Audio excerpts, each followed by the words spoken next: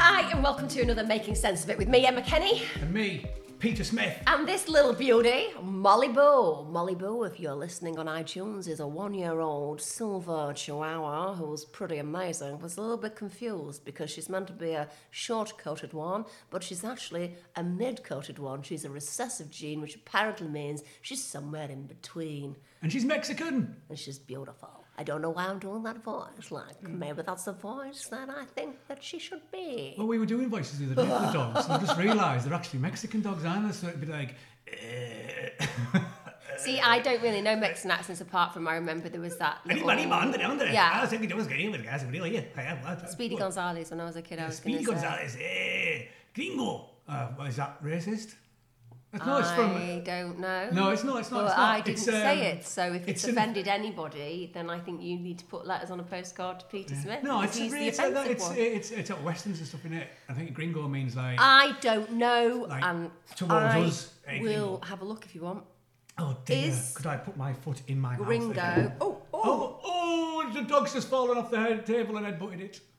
Go racist.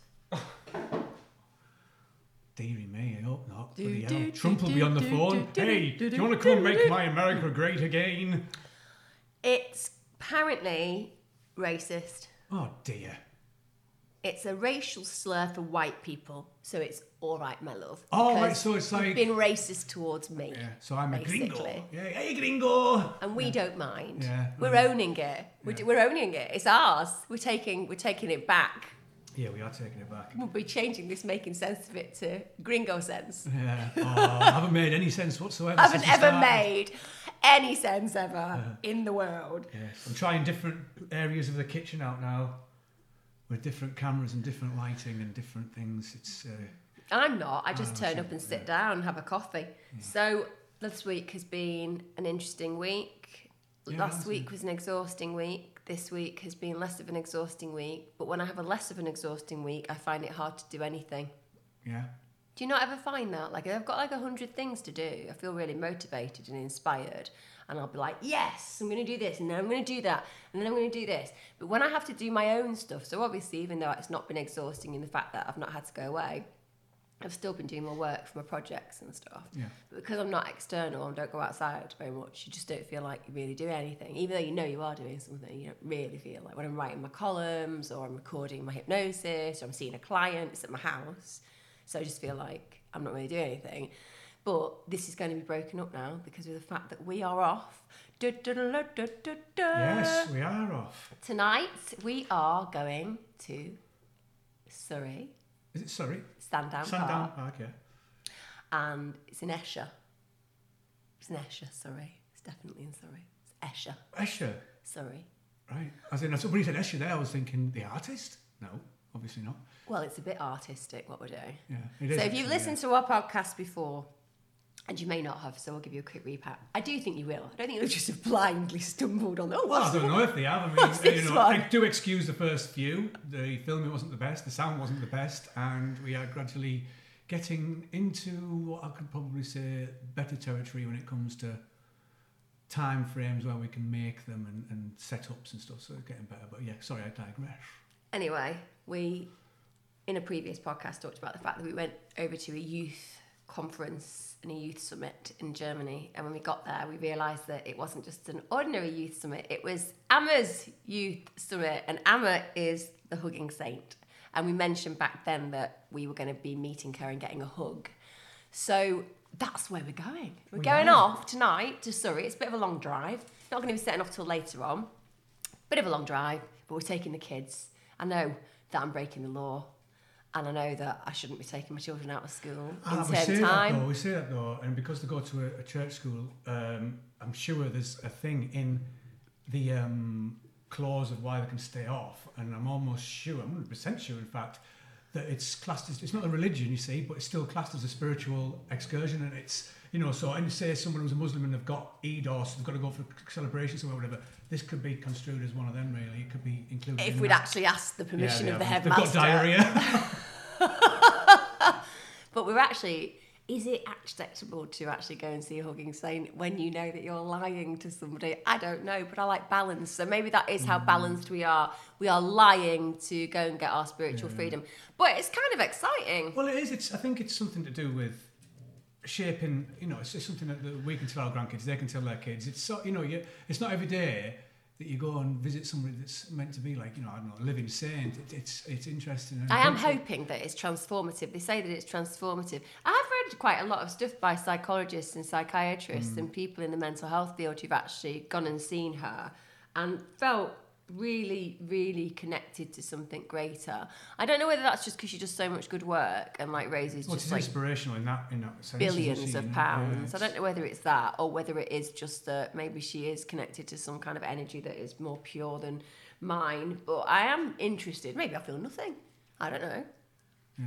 But as I say, it's the experience that you get when you go there. You see, the volunteers come from around the world, like we've mentioned before in the other podcasts, and it's like I was trying to explain to our two boys who come with us, because we checked about it. The first thing you think is it like a cult? Is it like a religion? And it's not. It is like a religion. It's like a religion, but it's not. It is a religion. Is it a religion? Of course, it's a religion. Is it more based on like Hinduism or? Well, Hinduism is a massive religion. Yeah, is it based on that then? Or it's got elements of Hinduism. So they believe in certain things that I don't believe in. Yeah. So they believe that whatever your life is what you deserve. So you pay the price of your past in your current life. Well, I don't believe that. I don't believe my best friend who died of really horrific cancer in absolute agony. I don't believe that she deserved to die because of a past life.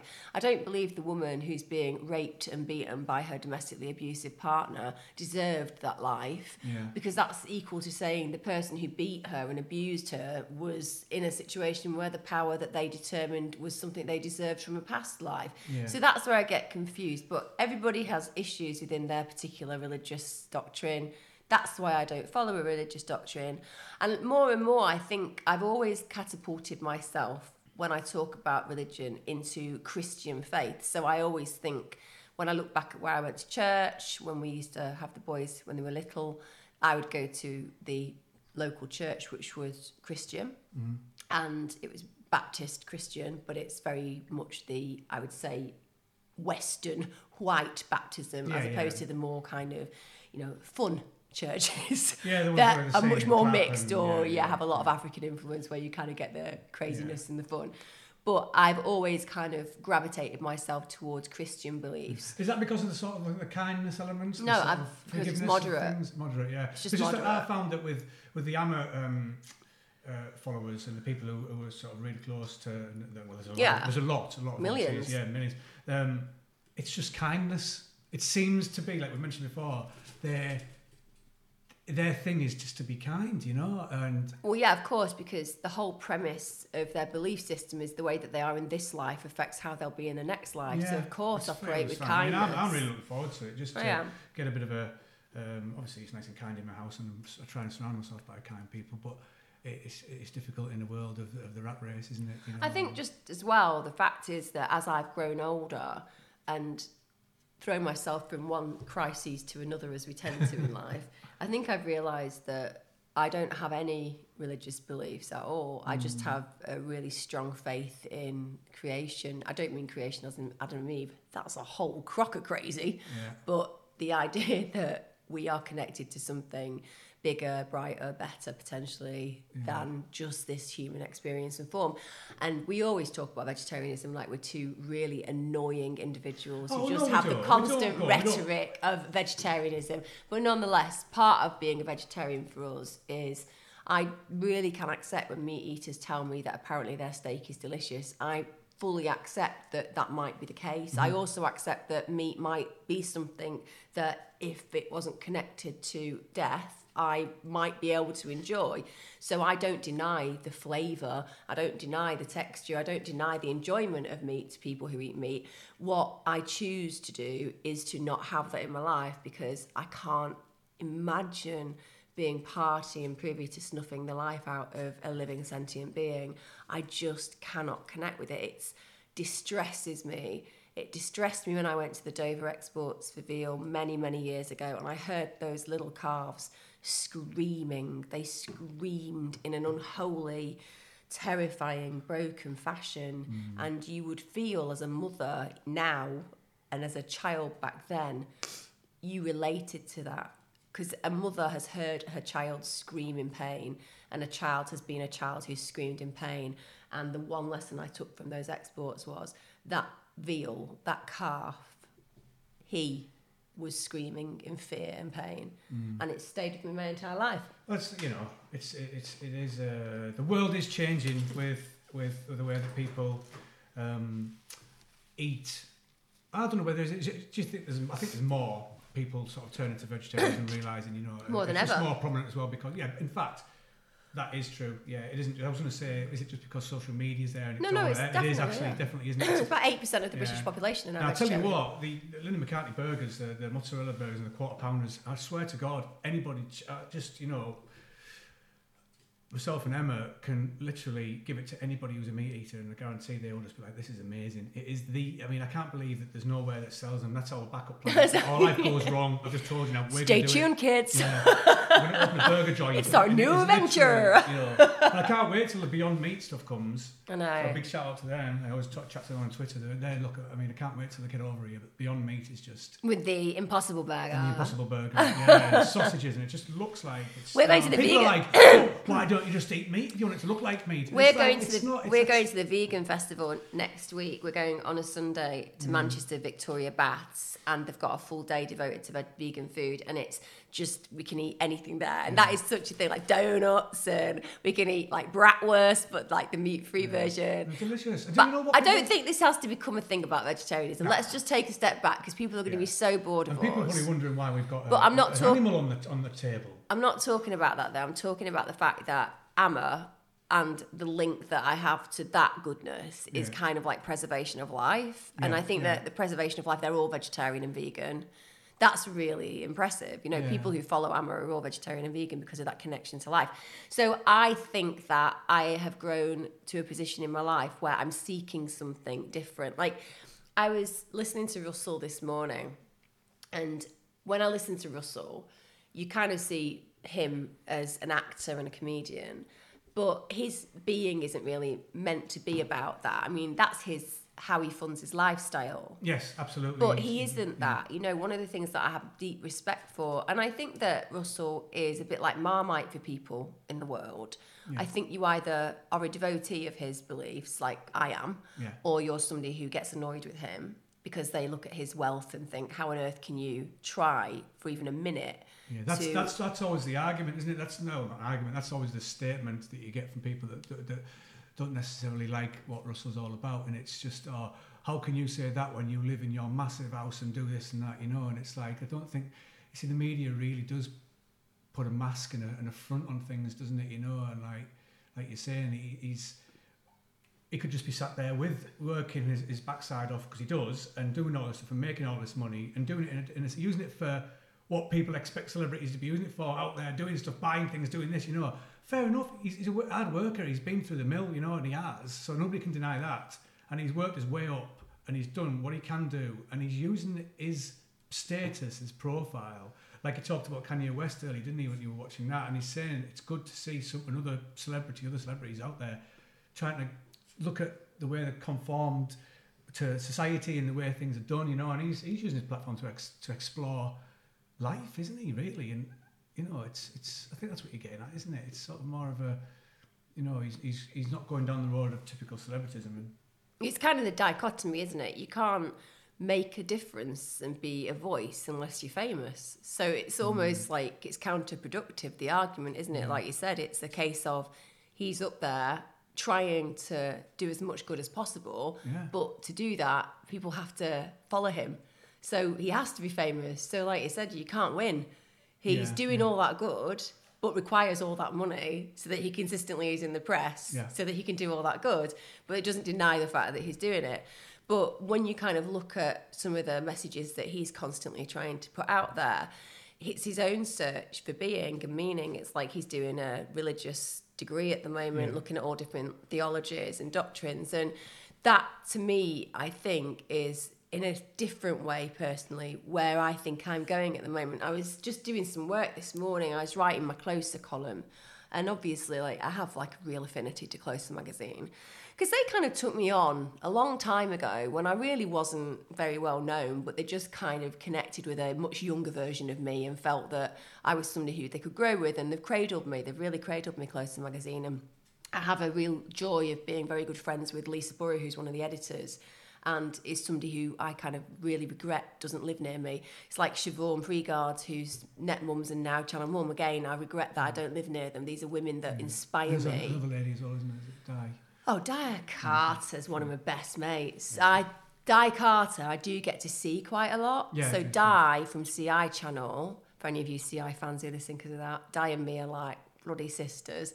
She doesn't really figure in the same way because I chat to her every week, whereas the other women I don't get as much because they're so busy. I know they are. So and it's always about trying to catch time. But yeah, I'd love to be surrounded by those women. And I think that one of the things that was checking in with myself this morning, I was just writing a thing basically about some research that's been done, and it said that 84% of the population blame basically the society around them and the boredom that they feel with their life for not making any changes. And I was reading it, and throughout I was just kind of writing that stuff about, you know what, the biggest killer of life and dream is apathy. It's a sense of apathy. It's like always knowing that you could but not ever reaching and doing.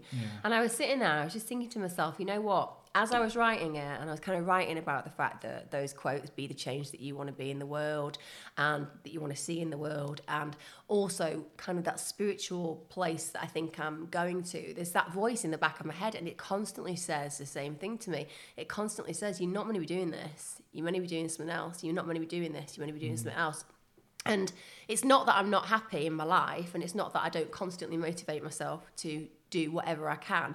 And I know what my big picture is. My big picture is I need to raise a certain amount of money to do what I want to do. I can't have my healing centres without having that money, and it's a chicken and egg. You push yourself into the corporate world to make money so that you can then alleviate that internal agony of not being where you know you're meant to be, so that you can then do what you're going to do.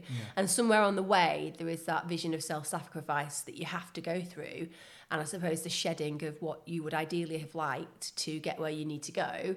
But you also have to consistently reference yourself back to that anchor of what is it that I know my life's meant to be about.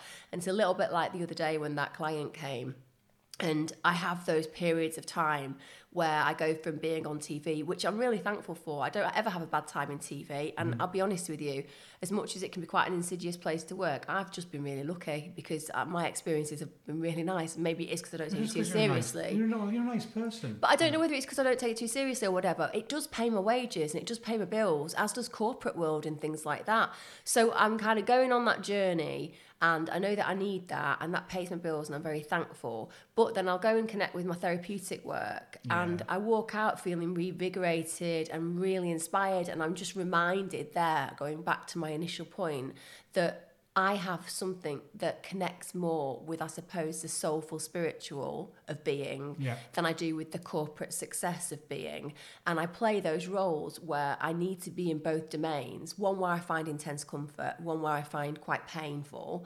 But to some degree, it's being in the quite painful that then promotes my enjoyment of the most soulful. So to some degree, both has purpose. But bringing it back to the spirituality side, I've realised that I don't necessarily have any connection with any religion, which is leaving me feeling a little bit unanchored and a little bit lost. And I don't know whether that's because I'm en route to realising that it's all irrelevant and connection with other human beings has to have no dictation of belief, or whether you even need to have a belief. It doesn't really matter. Maybe that's the counterintuitive part of it. I was talking to Di Carter, who's an atheist, and we were kind of having a discussion. And she said, are you religious? And I said, no, I don't follow any religion. I said, but I have great faith. And I said, are you an atheist? Because I picked up that she was. And she said, yeah. And I said, well, you may as well call yourself a Christian then. And she was like, why? And I said, because you're saying that you absolutely know that there is no God, and you don't. And I said, and that's like a Christian saying there absolutely is a God. They don't know.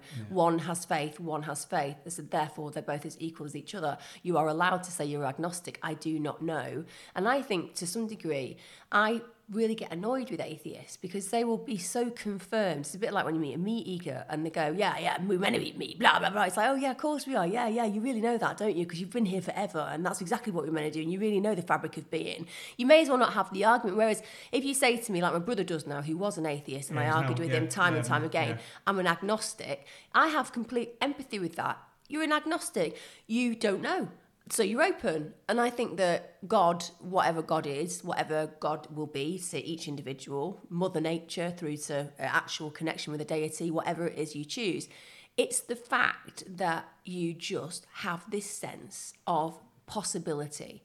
And for some of us, that sense of possibility feels so real that we call it God. For me, when I go to bed at night and I talk to Pam and I talk to the people I've lost of meaning, particularly Pam, and I ask for protection for my boys, I don't expect that there's some force field being sent down where Pam was sat next to me on the bed going, all right, I'm really glad that you still remember me, Emma. And yes, it was a bit shit how I died. And I'm sorry, but it's all right because I've got a door here and you'll walk through it one day and we'll be on the other side and we're brilliant. I don't think that. And I don't think God's like going, send the Gabriel down to make sure these two boys are protected forever. Of course not. That's not going to happen. But it makes me feel that I'm being heard. And it makes me feel that if something did happen to one of my boys or I got sick and died, that I feel that they would hear that feeling of protection somehow. They would hear that knowledge that I'd been that way of feeling. And I think that presence and bringing it into my life. So I just feel like at the moment a bit unanchored and I feel untethered. And I'm like, what does this mean? And I've sat there and I was thinking again today, I think I've mentioned it to you before.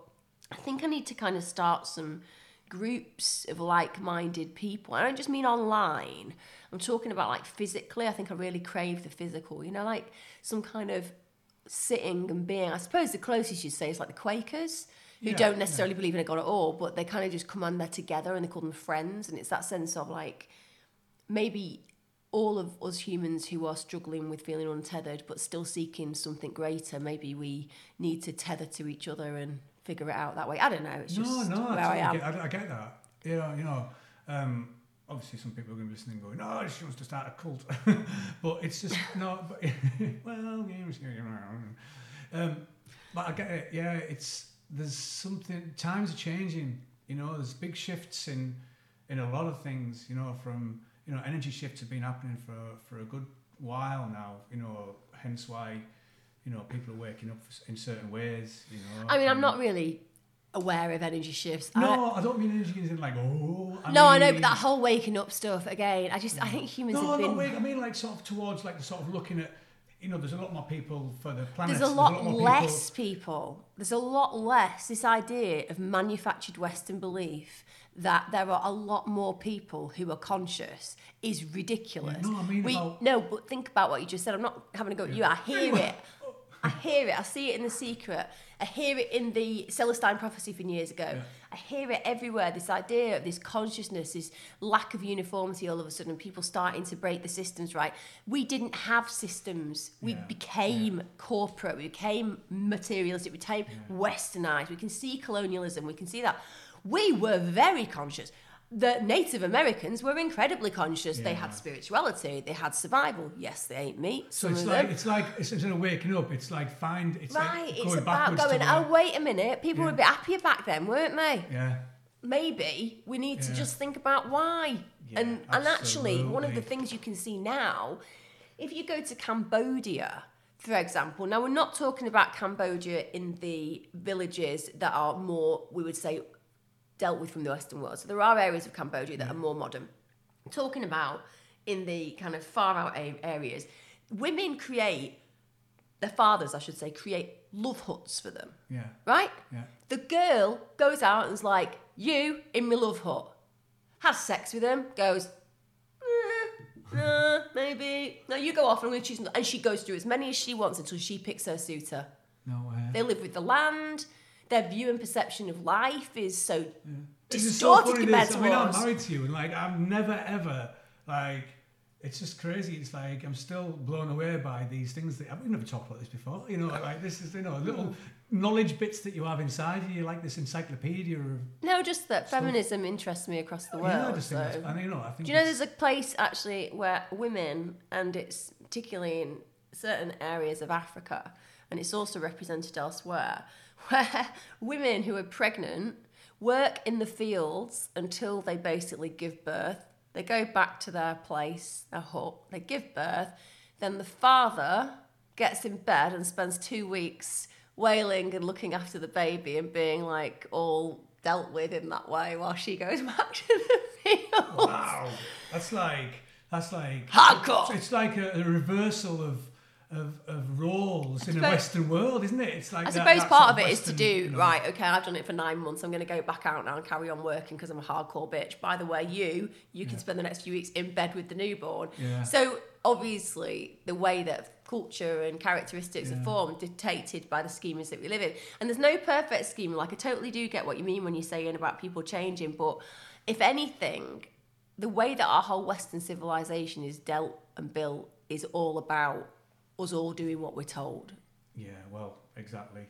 So I just think that feeling untethered and unanchored is like really, really connecting for me at the moment. And I don't know what it's about, really. I really don't. I think I started this whole podcast series with the feeling of an existential crisis, and I think I'm definitely going through it. Yeah. And one of the things that is really significant for me at the moment is I don't watch myself on TV very often. It might surprise people that a lot of people who work in TV, we don't even see it in that way. But occasionally it'll be put online and it'll be tweeted, and sometimes you do that with the stuff. I like to, it's just the relevance, isn't it? You try and keep up a profile because, as you say, you need to do it to earn money to pay the bills, then you can figure out where you want to go. Yeah, but the thing is that, like, more and more, because I'm exposed to those little bits, everything's in HD. Like, HD's the devil. HD TV is the devil.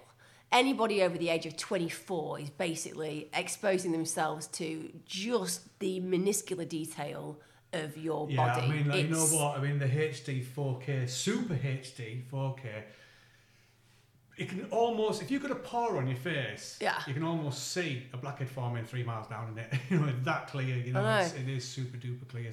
So because of that, I have been fighting an internal battle because I have quite an expressionful face. I have like a very expressionful face, and if you're watching this here, it won't be as bad because even though it's a 5D camera, it's a decent camera and it looks quite nice on the filter. Even though it isn't filtered, it's kind of got its own filter. So even though I look a bit rough on this, I can handle it if I see bits of it. But when I do things like this morning, it's like this morning I've gone like super on crack kind of cameras, you know, like what would a camera be like if it could basically see your internal organs? There it is, right there. And I have got a dodgy face. My husband loves me and I appreciate that, right? But I have got the dodgiest face. Like when you look at me in detail. Well, way past this dodginess that you're talking about. And that's fine, but it's there. So part of the stuff about watching myself on television occasionally when it comes up is just that I hate looking at myself at all anyway because I have such a dodgy face. Like my nose has been broken so many times and they've tried to kind of stop it breaking anymore, and because it's so weak and interesting life, hence why my nose has been broken that many times. And that's not including when they've rebroke it to try to get it back to looking normal. Yeah. And it's never worked. It just looks like it's like an ongoing theme. It's just like somebody's put it on a bit wrong and a bit up. But nonetheless. I've had mine broken once. Pardon? I've had mine broken once. Yeah. Well, I mean, I've had mine broken several times, but the point is it's a surgery to try to fix it from collapsing because of that. Yeah. That's been an issue. So honestly, if I catch sight of myself, I'm like, oh my God.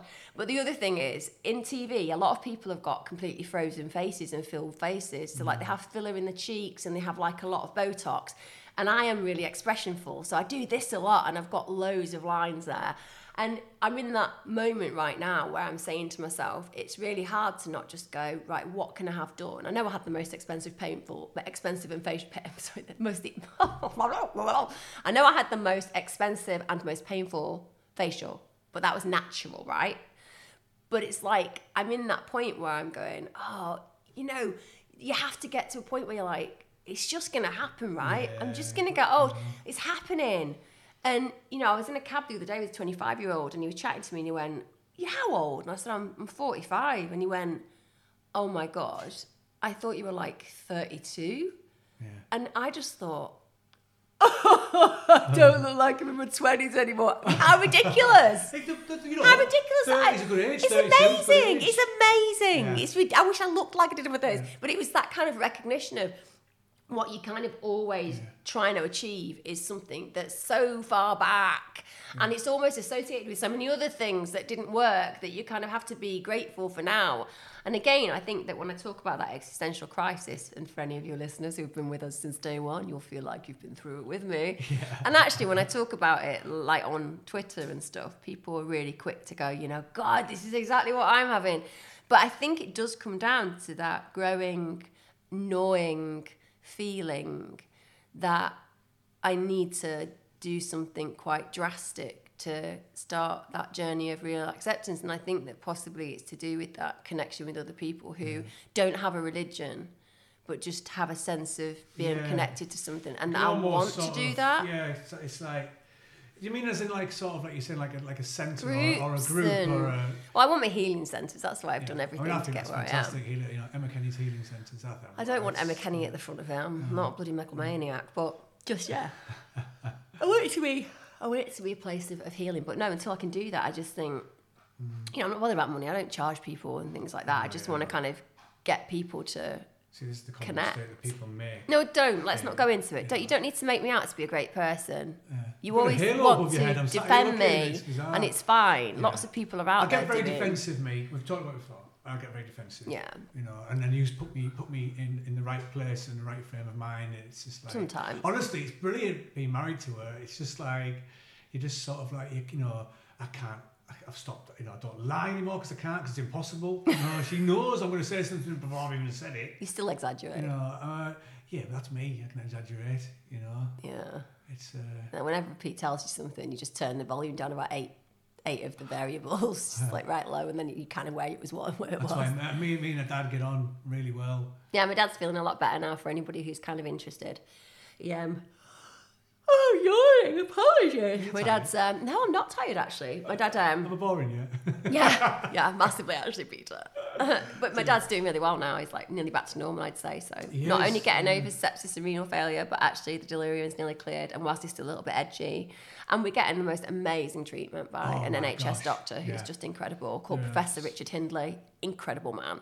It's just bedside manner of a saint, and can't wait to meet him personally, because literally saving my dad's situation so much. In fact, to some degree, helping him just with a better life, and also he is going to have a better he's not life. going to get a problem with his kidneys like he did again because of this man. It's like amazing. Yeah. Kindness is out there, you know. The kindness is out there everywhere. It's, you know, there's and it's that's the thing with kindness. Sometimes you come across people, whether online or real life, and you sort of, you know, need to sort of go, I'm not going to go into that zone of Negativity. Yeah, I put a thing out on Twitter last night that basically said, you know, when you have the power to literally ruin someone. Yes, you did. And even though you know you've got that power, you refrain from doing it.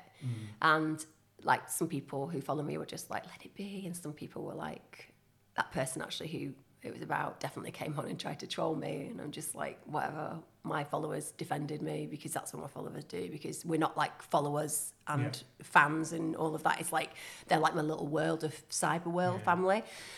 But I'm in that position now where I'm like, what's next? What do I do? What do I do? I don't know. Well, you keep coming home, don't you, with, I nearly bought a pot-bellied pig today, or I need, you know, and it's sort of, I mean, Emma's really cute, really, because she likes to watch the videos of dogs that... for anybody out there who has mental health issues like anxiety or depression, I have resolved that a lot of my mental health can be managed with dog rescue. If you are a particular advocate of such things, Paws for Homes and Hope for Paws, these are all... Hope for Paws. Yeah, Hope for Paws, Paws for Homes. There are lots of different ones that you can go on. Oh my God, we watched... Emma amazing. She showed me a thing the other day of... where was it? Was it in Scotland somewhere? Just one of the homes, and there was just... Oh God, it must have been... Oh, it was in Wales. Wales. Dog after dog after dog. You see, we had a conversation. I was never a dog man. You know, when you say yourself you're a dog person or a cat person or a budgie person or whatever, you know. No one's a budgie person. You were a budgie person. I was a budgie rejector. You were still a budgie person. I gave it my gran. Did you? Yeah. Did it have a cuttlefish? I had a cuttlefish. Yeah. Grandma loved Peter. What is a cuttlefish? It's like it's a fish that's like dried and hard, like a cuttlefish, like a shelly kind of fish. That's terrible. Do you like I the thought beaks it was on just, it? I thought it was just... I don't know what it... Is it? I Or don't is know it just what the it name is. of a... It did look fish-shaped, kind of like Yeah, it white does, and doesn't it? hard, dry. It's like a stone, like a shell. Isn't it? I don't know. Budgies are mental. Boring. Yeah. Some of them can talk. Oh yeah, but you get that. You're under the notion that like you're going to get a budgie and you're going to teach it how to talk. My grandma used to go, Joey, not Peter, obviously. Isn't like Peter with an identity crisis. I'm not Peter, I'm Joey. Joey. That's a whole new world. Why do they call me it? Peter? Yeah. And she called it Joey, and then Bluey. Next one, Bluey. How do they know it was male? Bluey. How do they know it's male? Yeah. I don't know, Peter. Maybe because the people in the shop realise what a male looks like. They have little balls, don't they? I don't know. One would imagine they had Pick balls. them up and look at the budgie balls. Well, they have. Surely they have balls. Budgie balls. Budgie balls. It's got a little ring to that, hasn't it? Little tiny Little balls for a tiny, budgie. Yeah, little budgie balls. How'd you get those balls out? To be honest, Wookie, our chihuahua, is a little chihuahua, and he's got like a really, really quite a large penis. So I don't know. It could be like that. I was. You know what? When I was really taken aback by that, It was shocking. It was like one minute it's little Cuttlefish or cuttles are marine animals of the order Cepeda. They belong to the class Cephalopoda. No, Cephalopoda. Cephalopod. Do you know what that is? Yeah. Well, that's what it is. Why don't you know? And also includes squid, octopuses, and natiluses. Cuttlefish have a unique internal shell, the cuttlebone. One imagines it's a cuttlebone. Right. So not only are you keeping budgies, you're murdering fish. Yeah, another reason not to have it. Yeah. Another Although reason. we have to give the dogs food, don't we? Which is then, yeah. I mean, there is vegan dogs? Vegetarian? Yeah, I know. There is. You can get vegan stuff. They can't with the cats, though. Yeah. Oh, God, Poppy'd live on cornflakes if you gave it her. Oh, my God, yeah, I know. I've just looked at budgie balls, but there is actually a product called budgie balls, and it looks like chewing gum. All right. I imagine they're not the real budgie balls. Probably if you put budgie testicles in, if you Google budgie testicles, you'll probably get something a little bit. Watch this, there'll be a product called budgie testicles as well. Well, budgies can get testicular cancer, so I think we can leave it there. Oh, bless Yes, they can get testicular Poppy, cancer. Any sort of living, Mammal. breathing. It's a bird, isn't it, though? Oh, yes. Oh, yes. They have little... There you go. So, there you go. Budgie testicles. Poor little things can get budgie testicular cancer. That's terrible. Oh, my gosh. But yeah, sorry, we digress. I just had to answer yeah. those questions we needed to know. I know all of you would have been listening. And, what is a cuttlefish? What is it? I've got my Google with me. I need to just like, the budgies have balls. I know now. We know exactly what they are now. Yeah. It's a strange one at the moment. Like I said, I don't think it's ever stopped feeling strange. I just think there's been so many transitions lately. I just think that life has been such a transition. I've still not come to terms with the fact that I might not have any more children, and I'm like in an age group that I know I shouldn't have more children, but I really want them. It's funny, but then I think to myself, maybe that's because as a mother, you just never lose sight of just how wonderful it was when they were little, when they were kind of able to make the world a better place and all of that. But then I think to myself, maybe that nurture and maternal instinct, like Amma at the very beginning we were talking about, that's what she does. She kind of tries to be a mother to everyone, doesn't she? And I think that maybe that's what you need to do. You need to kind of take that feeling and you need to kind of project it elsewhere. And I know we talk about fostering when the kids are older, and we'll do all of that, and adoption. And I know that will fulfil me to some degree. Yeah, I know, and that is something that we've been discussing for a long time, and we will eventually have. Yeah, we were going to do the concurrency scheme adoption, and we were going to get a baby from the concurrency scheme, which is basically where you get adopted from day one, and then within 2 years, usually you end up having the baby permanently with you, which helps with the abandonment and attachment issues of the family that they're with, or if they go back to the original birth family, you basically support them during that process. It's a bit like you're fostering, adopting for a while. And hopefully that means that because you're seeing that birth family regularly, the child doesn't feel too much of a distinction if they transition back to the main family. And we were like, we can do this. And they made out in the initial literature that it was kind of one of those schemes where it was pretty low risk that you'd ever have to give the baby back. Yeah. That secondly, the parents themselves, you'd have contact, but it'd be arranged. And we started to go through the process, and it was like, one, out of your area because they don't want you being near the birth family, which I totally understand. Secondly, it could be like 5-6 times a week that you needed to go and take the baby there. And then on top of that, they wanted you to kind of really try your best to encourage as much contact. So then it was almost impossible. And then on top of that, they didn't just want to interview people who know you, your employers, people that you've worked with, friends. They wanted to interview ex-partners. Yeah. Like my ex-partner, I don't have an issue with that. He'd have happily interviewed, but Pete just didn't want anything to do with her. Like, it was nasty. It's you really, didn't want that. And you're sitting there and you're like, wow. I mean, obviously, I know I get the hoops you've got to jump through and stuff, but the sort of, it would have been where 5 or 6 times a week to go out of the area to take the baby to there and then spend all that time with them there, up to 2 hours, 3 hours. You're not going to have time to either work, or have time with baby. With the baby, or your own family to integrate the baby into the... I know, it was like, I know it sounds awful, but it was like it was just you're doing their sort of job to... I don't know, it was... Well, no, I mean, I think I can understand it. Well, my mum used to foster, and it was nothing like that. No, I know, but that concurrency, you get them from day one. Your mum was never keeping the babies. Well, she did, though. One of them who was disabled, that's a different kettle of fish. It's hard to place disabled children. Yeah. But disability, and on top of that, now the increases in IVF success and donor eggs means that more children need adopting because massive fall. Our 2 boys that we have, I just think they're the best boys in the world, and I just thought, why not interview my kids?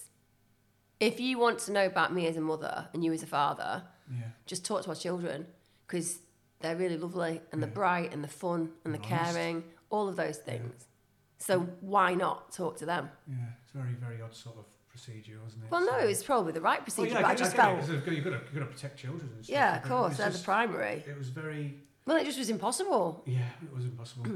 So I think that part of me as well has just kind of really needs to be put somewhere.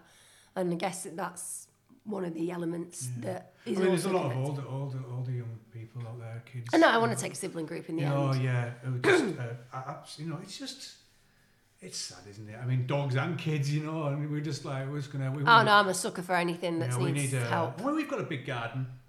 So we can eventually. So I think we should keep kids in the garden. I'm not sure that Well, that's my even unruly that's teens. my diamond mine idea down the scuppered and down the pan. Yeah. No, I mean for animals, but yeah, kids. I think that's our future, isn't it? I don't know what my future is. I think I don't know. I don't even want to try to think about on it. On a commune selling seashells. I'm not sure. Selling seashells. I'm not sure that will make us a decent living, but it's fine. Obviously, I'm going to win the Euro Millions. That's definitely what's happening. Definitely what's happening. The queue on that one. I do think that just our age demographic is one of those demographics that just genuinely does have to think.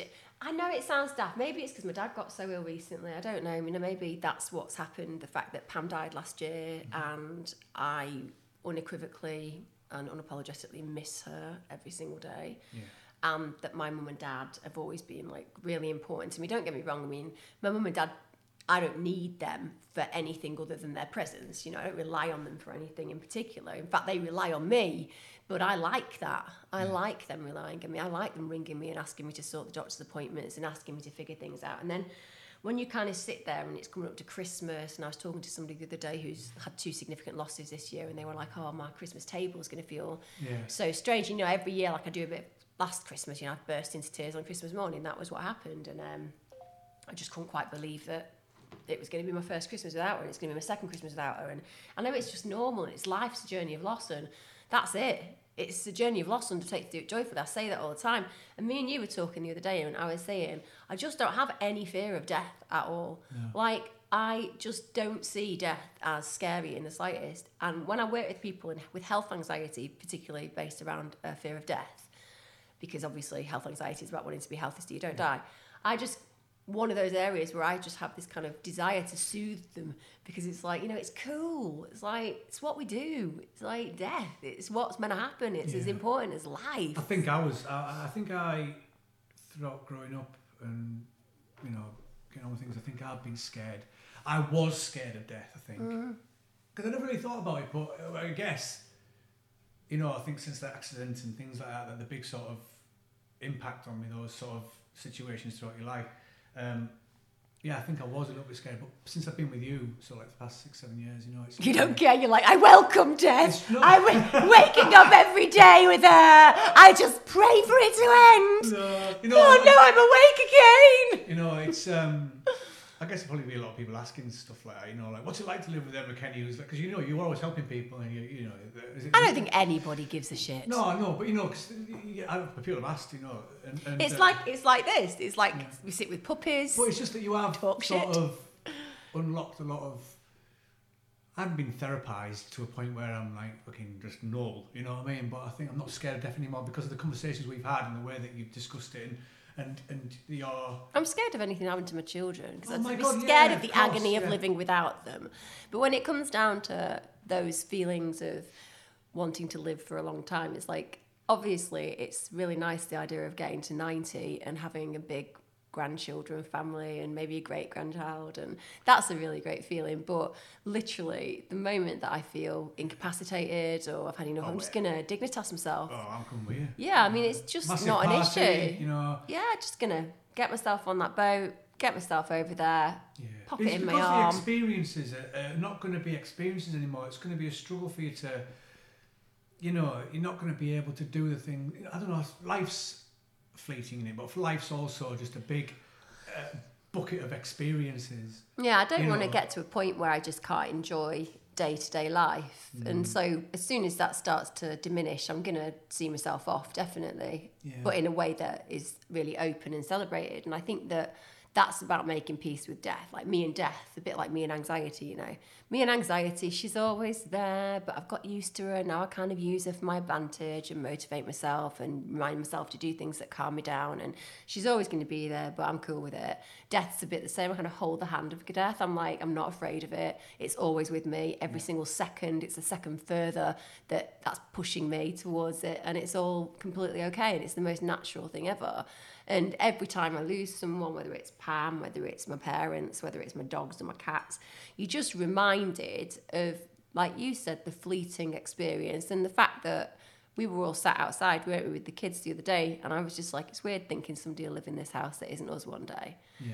And there'll be That families reminds me, that... actually, yeah, I'm going to do the age-old thing of we have a lot of trees in our back garden. And because you don't have to do it now with a penknife, because someone might be looking, I'm going to get a chisel and I'm going to put our names just in the top of one of the trees of all Just of our remembering family. our moments So here. then, yeah, it'll be there for another 200, 300 years. I know. It's crazy, isn't it, that? Because our trees are protected in the back garden, so we can't cut them down, which we wouldn't want to cut them down.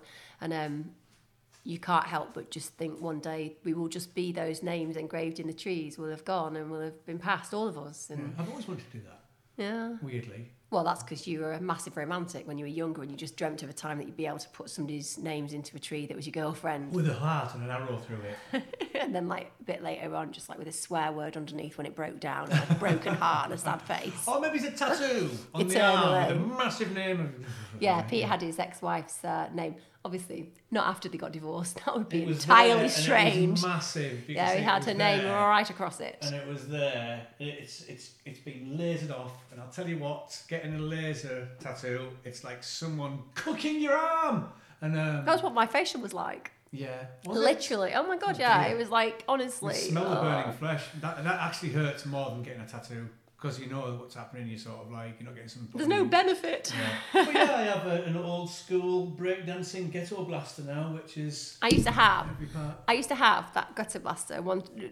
Mark Plumford, you've met Mark, he was at Pam's funeral. He was one of my good mates at school. Well, Pam and him were boyfriend and girlfriend for a long time. He's a pilot now. He's very, very educated. Biggles, what? No, Hey. he's just lovely. I know, I adore Mark. Spitfire. He's amazing. So he's in the RAF and now he's a big commercial and he lives in Hong Kong. But he came over as he is very, very loyal and he came over. But there was a time when I had a mini Metro. It was the Metro Miami. The Metro Miami didn't do very well. I got it and 6 weeks later the engine blew up. But fortunately I knew somebody who was a mechanic. And so he put an ex-police car engine in my car. And it cost me 150 quid, which is an amazing bargain. And so begins my journey on my Metro Miami. You put an ex-police engine in your car. Yeah. That's brilliant. It was great. You should have put like massive wheels on it and stuff, you know. Well, yeah, it was a Metro in Miami. Let's not go too far. So I had this Metro in Miami, and I didn't have a sound system. It was as simple as that. It was like one of the standard ones. You know, he didn't even have a tape or anything. So Mark gave me his Ghetto Blaster, and I swear to you now, it took up half of the back seat. Yeah. And I would drive around using that as my... Did it only have one tape player on it? No, it was massive. Oh, no, because they're the best ones. It had two, and it had a CD. Because CDs have been around a long time. You're talking about when I was in my 20s, CDs were there, and it was his. So he gave it me, and I would play my stuff in there. And nobody ever tried to steal it, because you'd have needed 3 of you to actually carry it away. How many batteries did you go through? My gosh. I did actually go through quite a lot of batteries. There's like 8 of the big ones, and then like you it never was used to the fast big forward ones. or you never used to fast forward or rewind. It didn't go horrendously through it though. I'll be bad if honest with you. Yeah, if you just played it, didn't have a lot of money back then, and it accompanied me to Swansea when I lived in Swansea. It was there, my Metro in Miami. That was the same Miami that I was driving when I had been to an animal rights party, and anybody who lived in the 90s and 2000s with animal rights interests will know that you have some pretty mad parties. And I had gone to this abandoned farmhouse. That's a lie. I've made it abandoned in my house. It was just messy, Emma. They still lived there. I went to this place where people had got this really, really West Wales mental farmhouse, really done in, like wild. And it was just packed, absolutely packed. I'd kind of gone to a meeting in Swansea, Mumbles, and I had like a group meeting with these people I didn't really know, and they were like, "Oh, what are you doing now?" And I was like, "Oh, nothing," because I didn't have any friends who'd only moved there recently. And they were like, "You want to come to a party?" And I was like, "Oh yeah, I'll definitely go to a party." So I got them all in my car, the ones that I could take. Got there, felt wholly out of place, but it was mental. And halfway through, I don't really remember, but there was somebody like painting people with different bits and bobs, and didn't really take any notice. I set off about 2 o'clock in the morning, and I didn't drink, so off I go. I'm in my Metro, and the police are behind me, and I don't know why, but I get the fear me. Yeah, no. When I was younger, I get the fear if I saw the police, and I was like properly having the fear, and I was even pretending like my music was on and it wasn't on, but I was trying to look really normal, and I was thinking, what do you do at 2 o'clock in the morning kind of thing. It's like, yeah, I'm just going to sing along. Anyway, they pulled me over, and I was thinking, oh, I didn't have to, done nothing wrong, you know. Anyway, back light was out apparently, and told me that I needed to do it, and he said to me, you know, you're all right, and he said it's quite late, and I just lied. I just went, oh, I've been working a late shift. I work at Childline. I did work at Childline, but I was like working a late shift, and he was like, oh, all right, okay. And he looked at me and he was like, get that fixed, and I was like, all right, I will. You give you a producer? Police officer, don't give me a producer. No, he didn't. No? He didn't give me a producer. I mean, I had a producer once, and that was when I had a bit of a crash, and somebody crashed into me. And I drove home, and I got back to the place that I was staying, and I walked in, and I looked in the mirror, and on my head was an enormous circle of orange paint that must have glowed in the dark, and I'd completely forgotten that at some point some guy had painted this big circle. So he must have looked at me. You might have just thought you had a ringworm. He must have looked at me and thought, man, you are such a blagger. Do you know? But I was like too embarrassed to go. I've just been to a mental party with a group of animal rights vegans. Yeah. Unbelievable. Yeah, I remember getting pulled over. I mean, I remember once, I was waiting the first person in the sort of area to get a set of like the Technics 1210s. You know, so what I'd do is for anybody who has a Technics 1210 is a record player that sort of DJs use, so the professional, like you see all the guys scratching with them and stuff, but they are heavy. You can actually stand on them and it'll turn around, you know, they're heavy. Like, so I used to take them, you know, 4 CDs and stuff, I used to take them to like people's houses for parties, you know, and obviously they'd end up getting left there because there was no way after the party I was going to be stumbling around with them, because I used to have to put one on top of each other, you know, then with a mix on top of that, and then carry... Pete didn't drive for a very long time. Yeah, carry records. And also, I was drinking and whatever, you know what I mean? So I wasn't going to drive anyway. But I remember one night we'd been around the girls' house where they'd been kept there. We all used to chill around there, loads of us, you know. I was only young, and I was just like, I need to take them home. I want to, you know, because I want to play with them when I get them set up in my bedroom at the time, you know. And it was something like 2:30, 3 o'clock in the morning, and she lived like 2 miles from my house. Oh. You know? So I said, I'll get my records. I'd already taken my records, sorry. So my records are at home. And and the mixer. So I literally got these 2 decks, and I was in a bit of, not in a total worse for wear state, but I was a little bit sort of, you know, like, you know, so, and I just stumbled out like 2:30, 3 o'clock in the morning with these 2 decks, wires everywhere, you know. And I remember like just must have been about 5 minutes from home, you know. I'd have been pitch found black. in a bush I shelter. looked like, you know, like proper sort of like hip hoppy wear, you know, sort of baggy jeans, like pin rolls and like Nike trainers and stuff, you know. And I was still, I think I might have had dreadlocks or something. But, you know, this police cars drove past and just looked at me, you know, like you know, and I was you know, half 2 o'clock in the morning. I'm sitting there with like £1,000 worth of, you know, record players and that, you know, and yeah, they eventually turned around and pulled me over, and they just didn't believe me at all, you know. So I said, just follow me then to my home with me, you know. And that's to follow me down. Just literally they didn't even give me a lift, man. You know. I know, how ridiculous. Yeah. So I walked literally just like because I was having to rest all the time. It was so heavy, you know. Yeah, and I got the fear then. I tell you that now. You know? And I just started coming out with stuff. I can't remember what it was, but I do recall coming out with just like random, just like dry mouth and stuff. You know, like just. Been working at my mates, but doing like you know, and it's just like, you know, and they were looking at me like... They just make you feel guilty. Yeah, and because it was such a small town, the guy was called Sergeant Petrick, and his, you know, and it was different, and it was like this... Sergeant Petrick? Yeah, you know, and he was proper... Hardcore. Everybody knew who he was, you know, and he wasn't a nice person, you know, and he didn't like so many of us, because everybody knew the faces, and everybody knew him, and he knew the faces, everybody, it was just like, he just didn't believe me. It's like, and I felt like saying, do you really think that I'd be walking at 2:30 in the morning with £1,000 worth of record players on me if I just nicked them? Well, you yeah, know he does, I mean? because he's a copper, and it happens quite a lot. Yeah.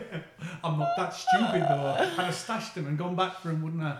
It's just bizarre. Unless they caught me actually been going back for, no, anyway, I'd have waited till the daytime. But it's so weird how the feeling when you get when you young and you just make stuff up. Yeah, I just honestly embarrassing. Also, even use a now, if I child see a line. police officer, I just feel immediately like I want to just admit guilt for things I haven't done. I know. Like if I was questioned about a murder, I'd just be like, did I do it? I don't know whether I've done it now because you're making me feel like a woman I was there, and they'd go, where were you last week? I don't know. I've not known where I was last Wednesday ever. It's like, I don't know.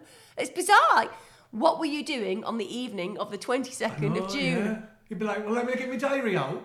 Because then you'd look at your diary, there's nothing There's in nothing there. there. I think I was probably just sat at home. Yeah. There may have been wine involved, you know. Or gin. Yeah. Yeah, nice gin with fever tree. Wait a minute. Were you drinking heavily then? No, Oh, no. yeah. But heavily enough that you don't remember.